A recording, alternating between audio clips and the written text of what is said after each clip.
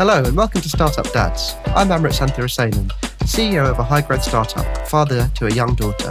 Join me as I speak to ultra-successful parent founders, venture capitalists and investors to take a look at the world through their eyes and uncover the lives, drives and strategies of parents in business. We're here to show you that you can grow a thriving business and happy family at the same time.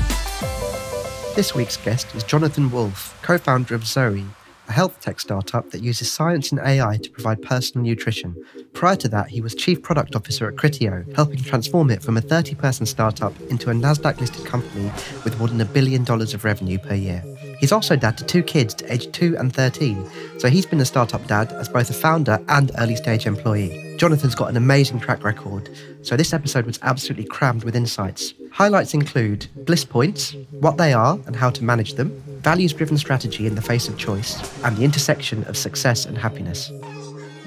As always, it's great to hear from you all, so do leave me a comment or send a DM on Twitter at StartupDadsPod. Alternatively, reach me on LinkedIn at Amrit Santhirasenan, and I promise to get back to you. All right, let's get into the episode. Jonathan, welcome. Thank you, Amrit. Pleasure to be here. How are you? I am very well. Busy as always with a combination of work and family, which I think is the topic of today's show. Indeed. Do you know what I really love about the show is that every founder I talk to is always smiling.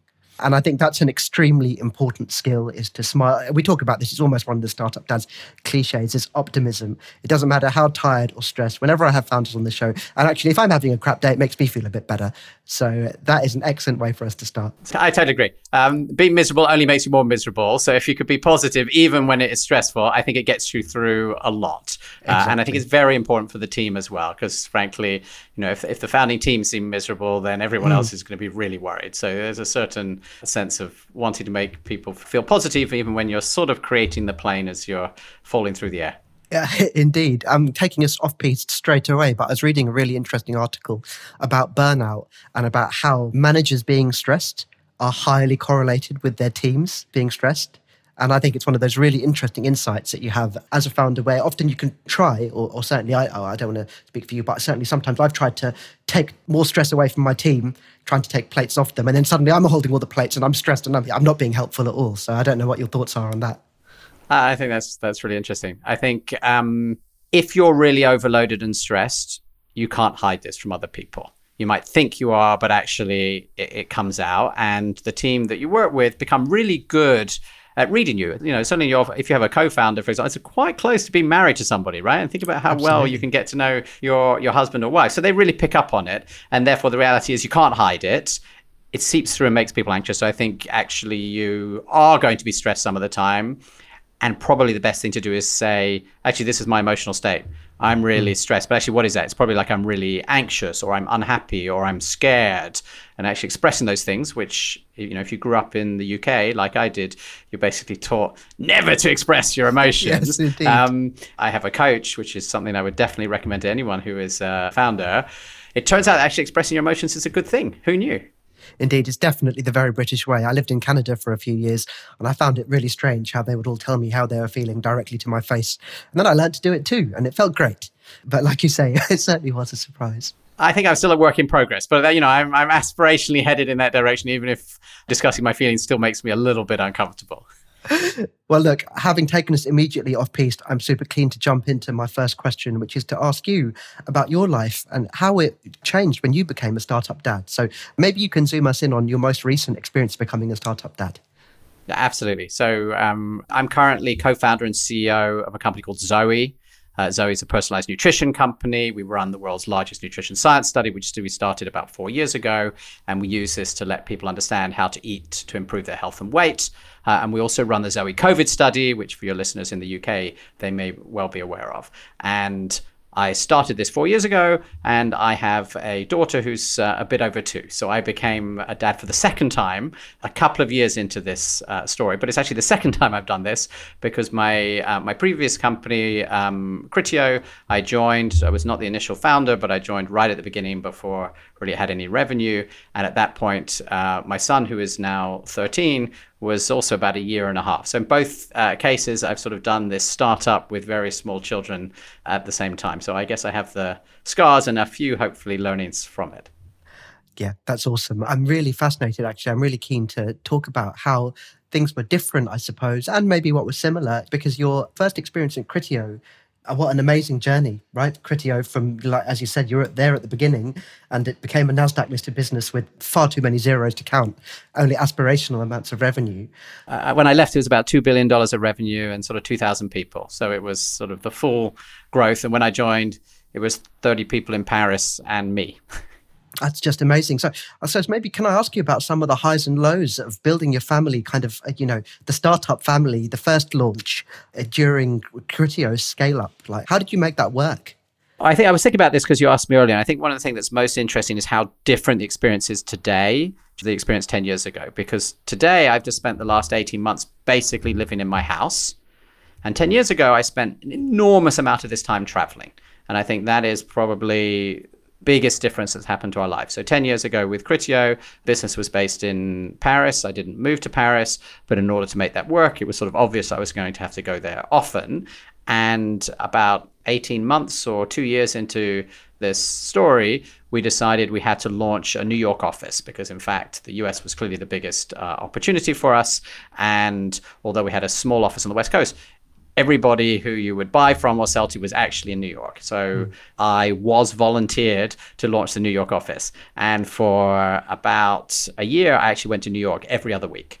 And so I would sort of fly out on Monday morning. I would fly back on Thursday night overnight because I was determined that I would always have the full weekend at home with my family. But basically, I was going away, Monday to Friday every other week. So that was incredibly intense experience.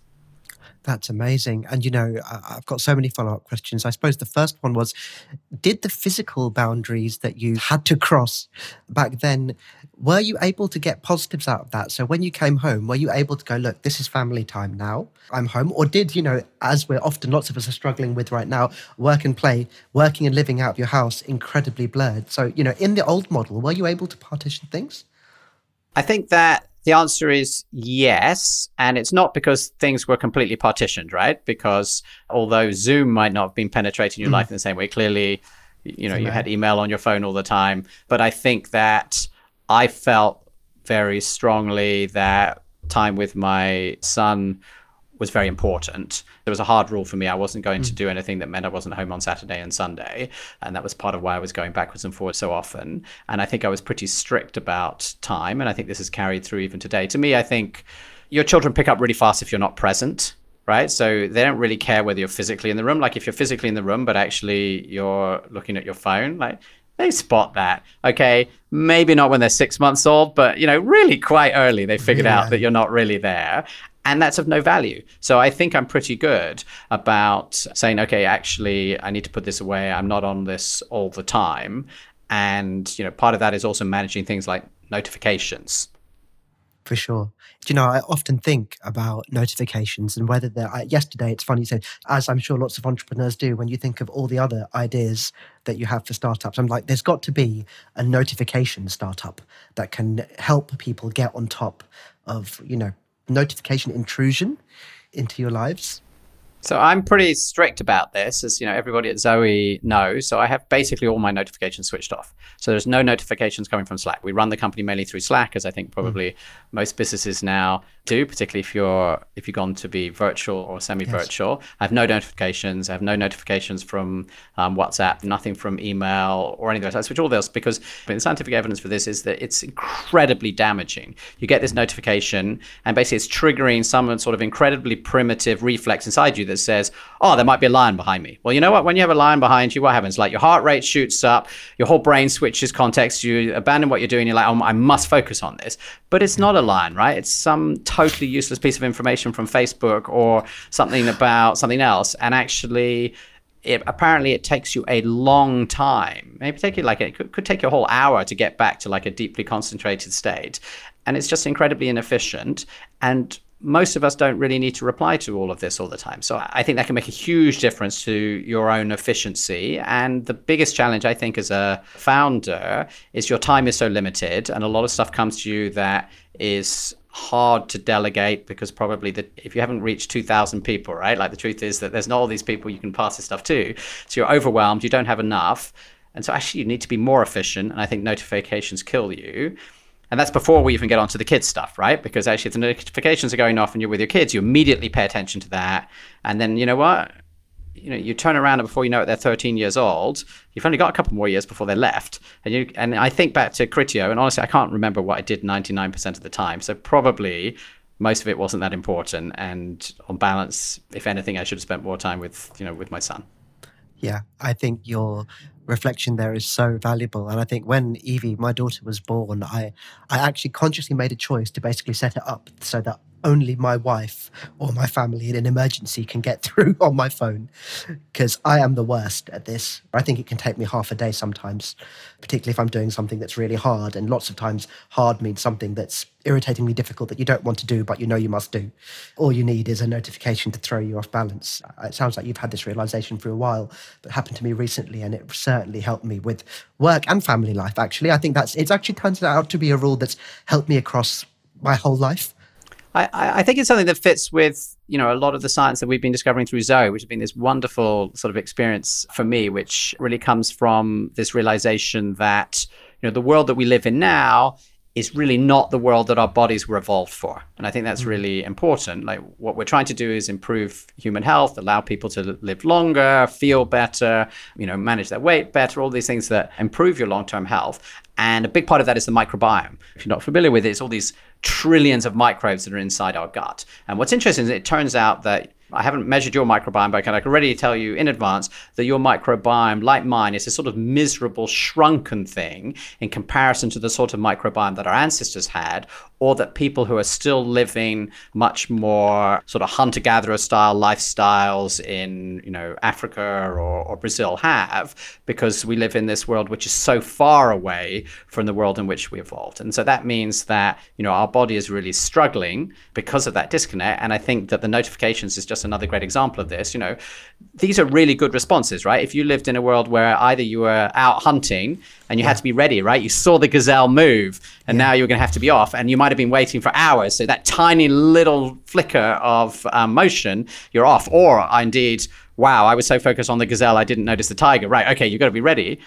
It's really not that useful as we are sitting at our desk, with a cup of coffee in our hand, like working away on some sort of piece of code or whatever it is, and off pings, your Instagram alert. It's like it's broken. And of course, what's happened is that, big tech companies have figured out how to hack these responses. And this is basically what, Facebook or Instagram or, any of these things are. It's like hack those deep biological responses in just the same way that, big food companies have figured out how to optimize the ultra processed food that fills a large part of the stores where we buy our food with things which are at the perfect sort of bliss point, it's called, about fat and sugar and easily released carbohydrate, so that you eat it, it triggers all of those very simple responses, but it also doesn't fill you up and you immediately want to eat more in a way that you never would have done in a natural environment. And I think we're starting to figure this out, right? I'm getting a bit impassioned, but we're in this world that is so different from the one that our bodies were built for. And if we're not careful, knowingly or unknowingly, we can sort of be taken advantage of or end up in the wrong place.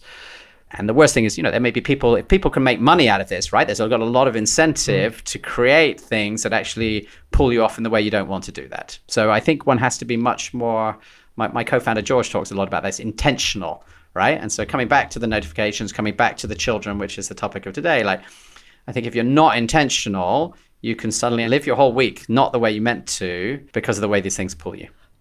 Yeah, you're so right. And that phrase bliss point is definitely going in the show notes, because that is a great phrase and it's something that's going to stick with me and I'm going to be talking to my team about, because I think these bliss points, they exist. As you've said, your notification segue into food is such a really good example about how these things exist in all walks of life, and being conscious and mindful of them and then intentional around them can really help you. It's like optimizing for the long-term happiness rather than short-term happiness, right? Exactly. And knowing we might do stuff that we know is bad for us. I went to a wedding this weekend. I probably drank more than ideally I should have. I sort of thought I'll probably have a bit of a sore head tomorrow morning, but it's okay. Like, I knew I was having fun and I had a conscious trade-off, and I think that's great. It's where this stuff is going on and you're just not aware of it, right? It's like, if you don't know who's the product, you're the product, right? This is what's going on. I think when you think about your kids, it's really easy to feel like there's all this other stuff that you need to do. And then I think you suddenly wake up, right? And it's really weird. Each day takes a long time, but like a decade can fly by. And I think you have to be really careful that somehow that hasn't been broken if you're trying to do this startup thing, which is a slightly mad thing to do, right? Like it's something, nobody does this who's fully balanced. No. Definitely not. And by the time you're finished, you're definitely not balanced, even if you were remotely balanced at the beginning.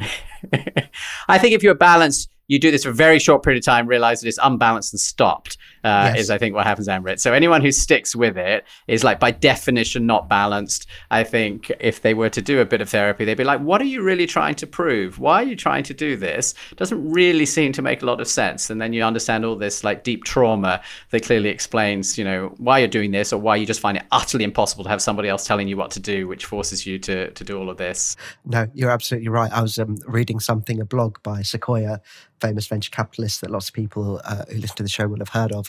It's been quite interesting. They actually explicitly call out that they look to see in their founders which bit of them is broken. There's a high correlation between which you being broken and success, which I've always found that's a fascinating, perverse correlation, I suppose. Well, there's this fascinating thing about, we talk a lot about artificial intelligence and like worrying that like some sort of machine is going to, take over the world and Skynet and blow it all up. But I think what's really interesting is actually what would happen with like a general purpose artificial intelligence is it would just sit there and do nothing. And we see this with human beings where sometimes you get these brain injuries. And if you have a brain injury that damages like the really primitive parts of your brain that are all about emotions, right? And so you can actually lose those, but all of your like higher processing continues.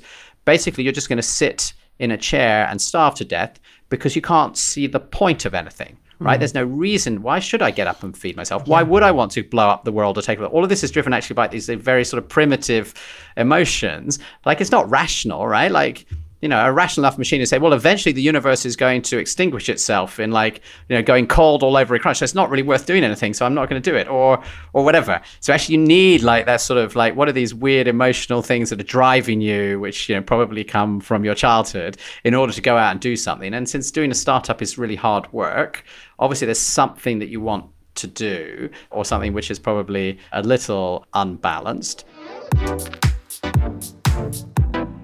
What you're trying to achieve with Zoe, I think, is something that your children can relate to, certainly your eldest, as he gets older. And one thing I wanted to ask you about is, so I'll give you an example.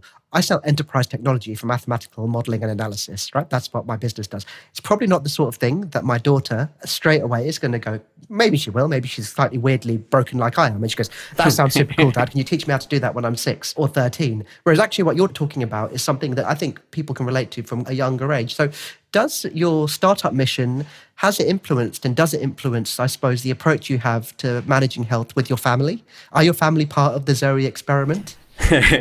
So my wife and my son would both say that I talk about the microbiome to them non-stop, that they understand absolutely that every time they eat, this is about feeding their gut microbes. And my son will be able to tell you at great length, what's good and bad. Now, does that mean he actually follows any of this advice? From my perspective, really not as much as I would like. But the answer is I absolutely carries home because I think it's really important. I really believe in what we're doing and the science we're discovering. And so what's interesting is that I am much more focused with my daughter is 11 years younger, really thinking about her food now, whereas in all honesty with Zach, like I didn't really think about it at all 10 years ago. And now I'm much more anxious. And, similarly, I gave my daughter probiotics just after she was born, because there's this really interesting studies around a particular sort of probiotic, which basically has died out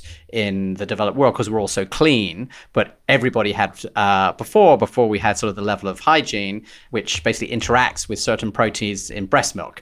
And so my wife grudgingly was like, okay, you can give her the probiotics. So yes, it definitely links across.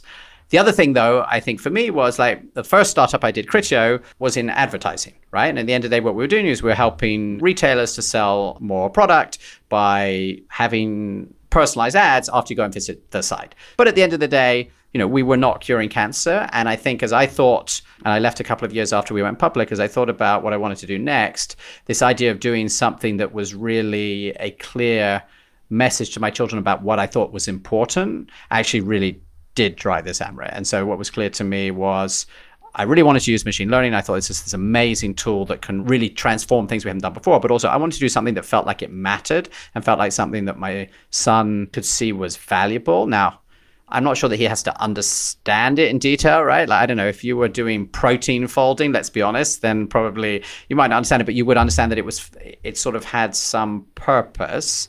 And I think that's really important for me. That was clear. I think that comes a bit from my own family upbringing, that I think I've sort of felt that lack. I think I'd spent a long time trying to figure out what to do when I finally grew up. And when I hit early 40s, maybe I finally hit there. Therefore, doing something that makes a difference in the world, not just important for me, but it's a core part of the values that we have at Zoe. And we have a set of values that we're very clear that we communicate to everybody who joins.